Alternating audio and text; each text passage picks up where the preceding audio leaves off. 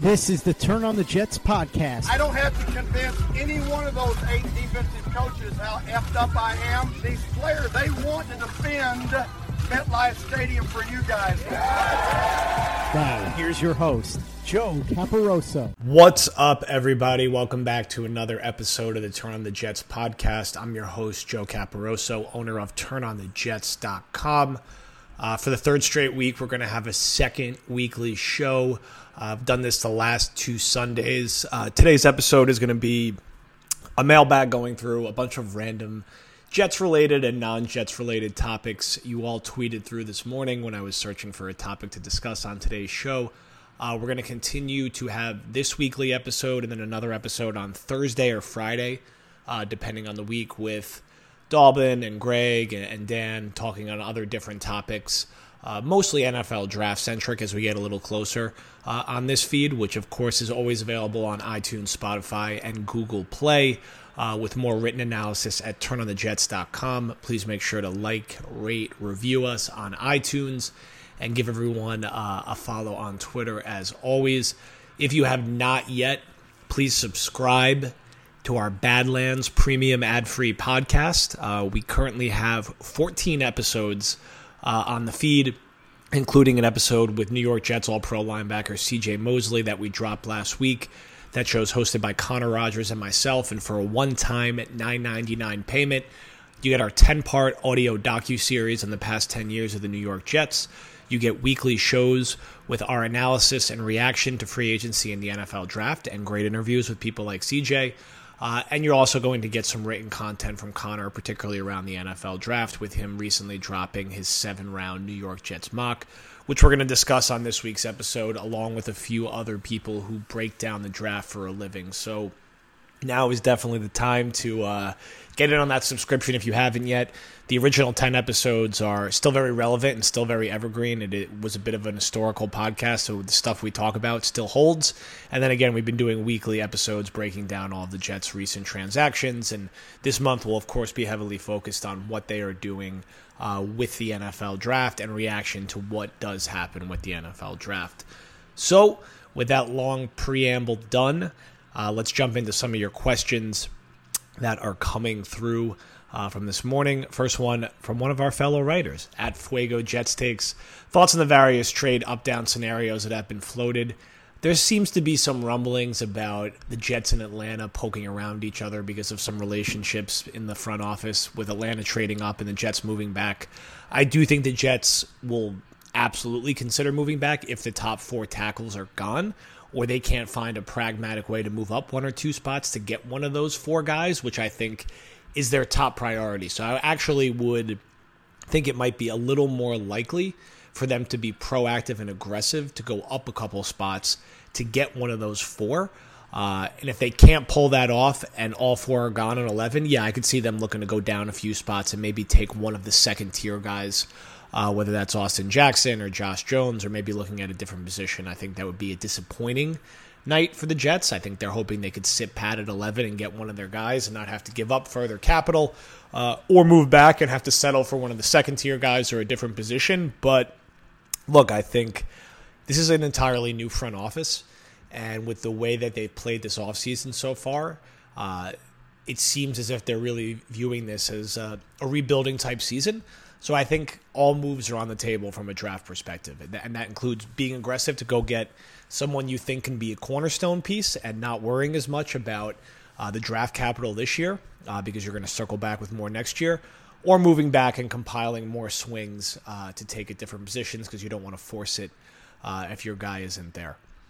Next question from Michael Sen. Special teams, possible next year's kicker, punter, and underrated special team performers from this past year. So Brant Boyer, after kind of an initial shaky start with the Jets, has really been terrific the past 2 years. He's had, like a top 3 special teams unit despite a rotating cast at all the primary special teams positions, which is incredibly impressive. I mean, when you think about, the key players in the Jets special team unit from 2 years ago. It was, you was Andre Roberts, it was Josh Myers, who were both all pros. You had a couple different Kevin Pierre-Louis, who blocked a couple punts. You had different other guys playing big roles. None of those guys were a part of it last year, but you still had a productive season from Braxton Berrios and Vincent Smith. Sam Ficken ended up being okay down the stretch, not great. And the Jets special teams unit, I think, scored 2 or 3 touchdowns last year on block kicks and other turnovers that they forced. So they netted out really high in DVOA again. It doesn't seem like they're in a rush to add a kicker right now. I think that's something that might come after the draft, and they could audition a few different veterans. It does seem like they're going to be looking for a new punter as well, which is mildly surprising. As it stands now, no reason to expect that Berrios and Smith won't be the primary returners again, but let's see what happens in the NFL draft. I think, special teams is probably the least of the Jets' concerns right now, and they've been great on special teams the past 2 years, but they've still stunk overall. So I think the priority right now is really fixing the offense above everything. Next question from @SamAdams1433. I love to delve deeper into second and third round targets. I'm just as, if not more, excited for day 2 this year, especially with the Giants pick. Understandable thing for Jet fans to be pumped about. This is a really deep class at a couple positions of need for the Jets, particularly wide receiver.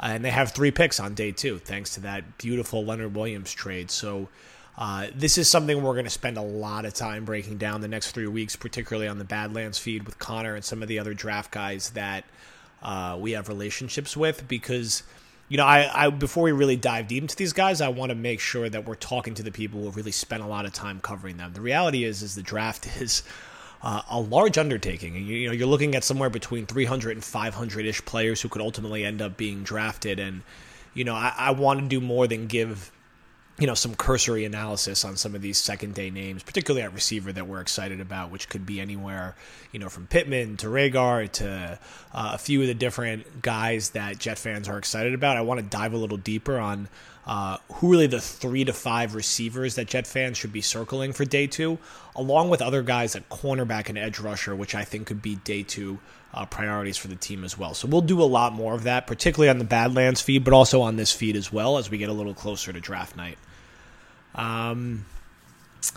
Next question from the Jet Ranger 2. What have been the top 5 worst offseason takes so far?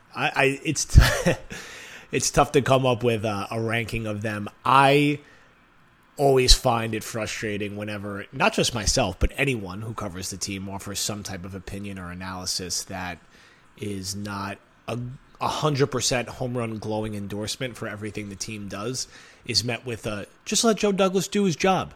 Why are you questioning this guy? We got to trust him what he does. And I'm not saying you can't have confidence in your GM, but this is his first offseason as a GM, and I'm confident in him too, but it doesn't mean we can't question the overall talent on the team right now, or say things like George Fant might not be ready to be a 16-game starter, or Greg Van Routen might just be okay and has some durability questions at guard.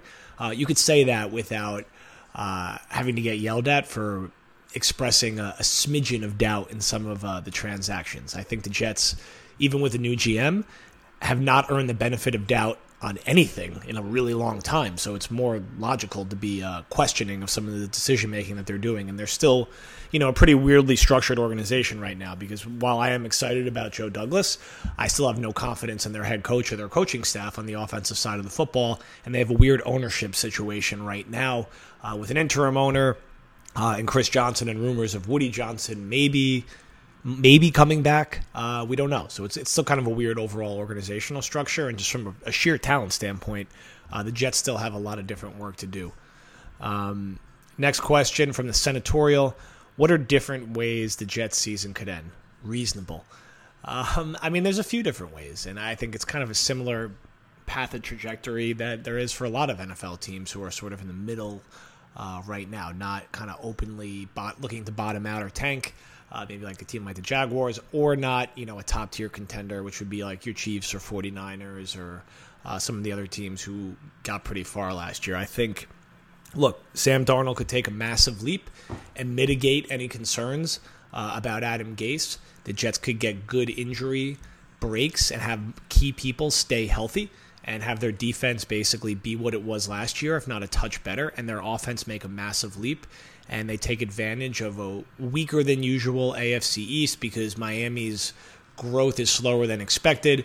Buffalo regresses to the mean a little bit, and New England takes a step back without Tom Brady, and you win 10 games and find yourself in the playoffs. It's not out of the question to happen, particularly if Sam Darnold takes a big leap.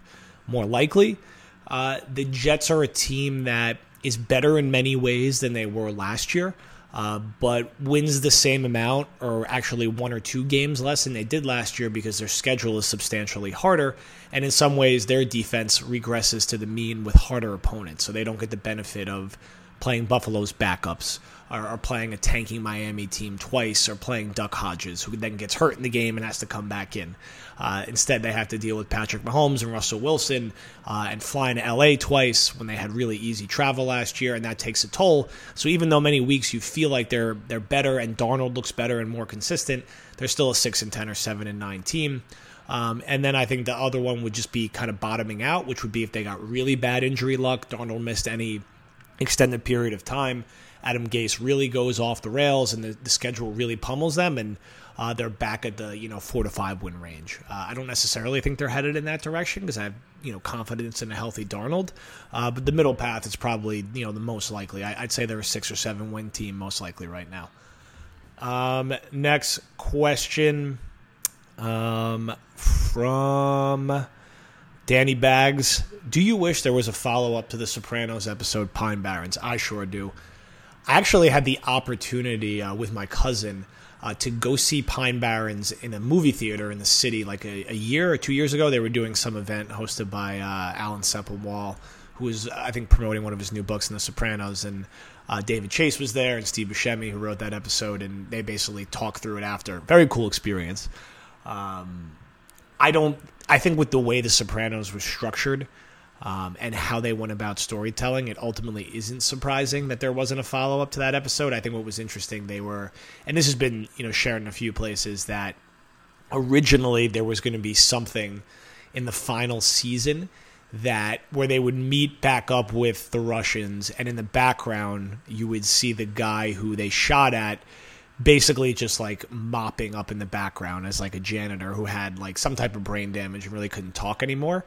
So he would like live through it, but just kind of like hang out in the background. They wouldn't even say anything about it. You just sort of see it in the background, which would again be very Sopranos-esque. I think it got cut ultimately and wasn't used, but they were definitely always kind of kicking around, bringing some type of closure to that. But I think it's still one of the 3 to 4 best episodes of the entire series, and I know it's number 1 for most people, but it's definitely in the discussion.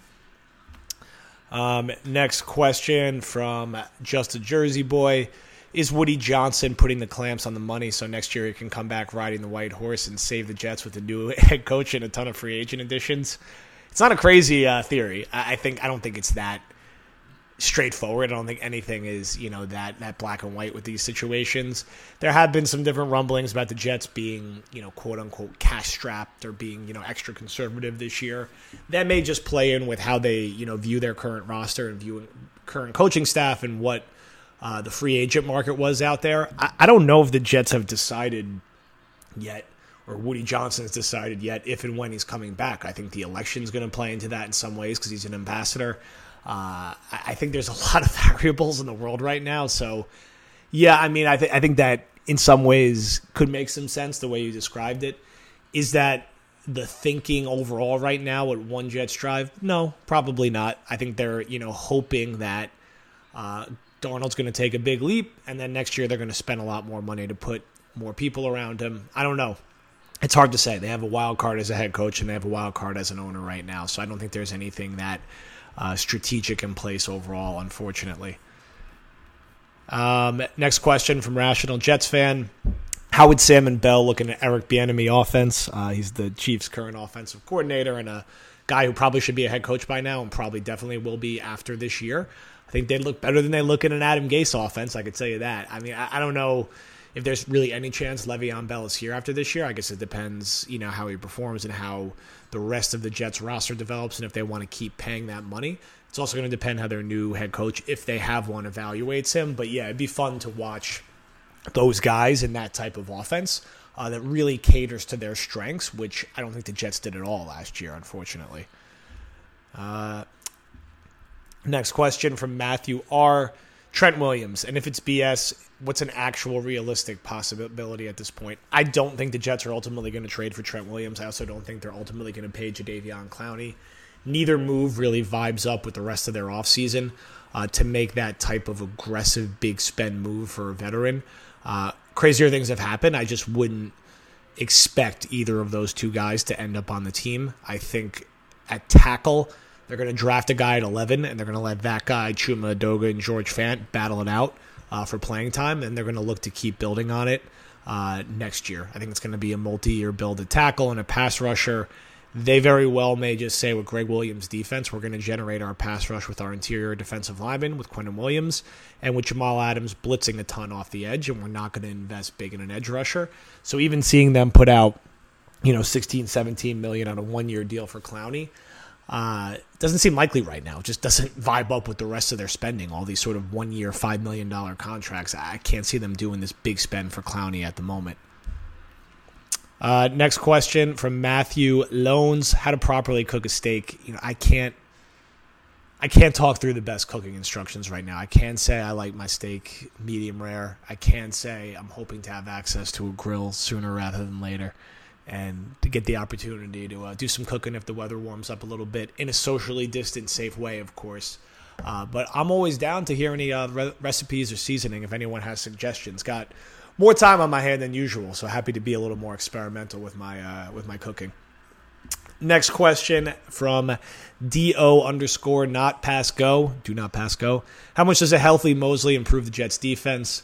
Badlands guest C.J. Mosley. Look, C.J. Mosley, watch his game against Buffalo last year. He described it on the show as the most in control he ever felt on a football field, and I don't know if that's an hyperbole. If you look at, he had an interception, he had a fumble recovery, he was all over the field making tackles and in pass coverage.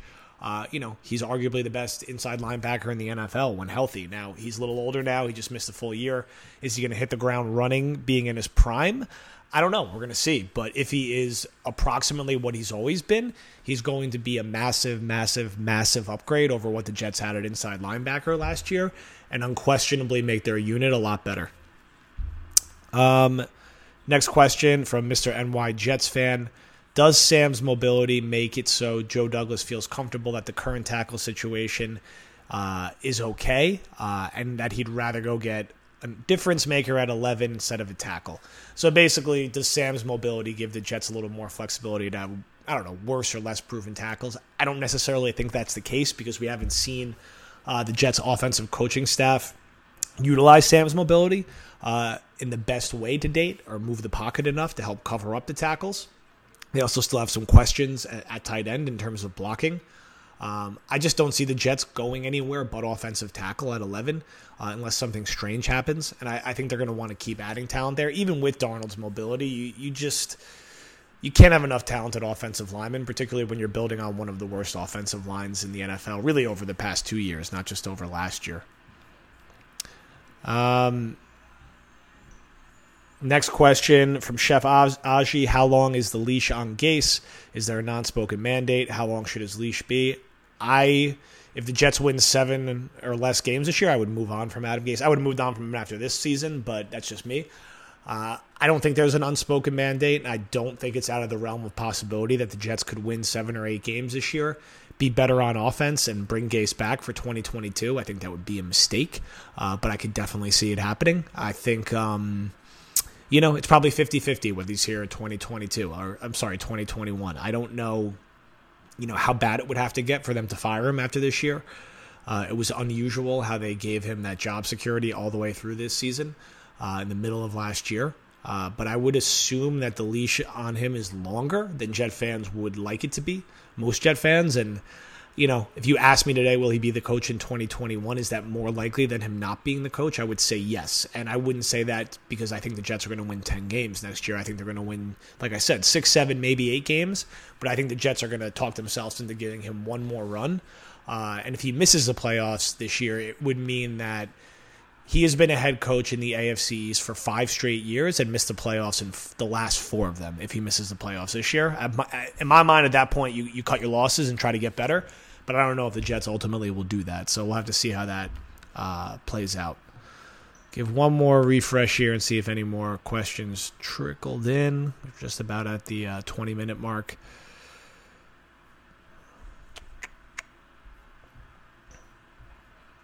Let's see here. Next question from Cole Perry. What did the Jets do to address edge rusher? Just JD pick up Clowney, Curry, or Njoku, or someone in the draft? I think Vinny Curry actually is someone they could still add. Just give him a little more flexibility off the edge. He'll also be really cheap. That's a 1 year, $3 to $4 million contract, maybe, if they're going to sign him. As I said before, I don't think Clowney's going to happen. I definitely don't think they're going to swing a trade with Jacksonville at this point. I could see them signing Curry and then taking a day 2 swing on an edge rusher to go with Jenkins and Basham. Again, they're going to try to generate their pass rush from their defensive line and from using Jamal Adams as a blitzer. More so than a traditional sort of, edge rusher would overall. So, look, I appreciate all the questions for this Sunday episode. We'll be back probably Thursday with a new one on this feed that will be pretty draft-centric. We're probably going to work through our version of some different mocks and some prospect analysis of guys we think have a higher than rest chance of being taken by the Jets. So thank you again, everyone, for listening. Appreciate all the interaction on Twitter, and we'll be back later this week.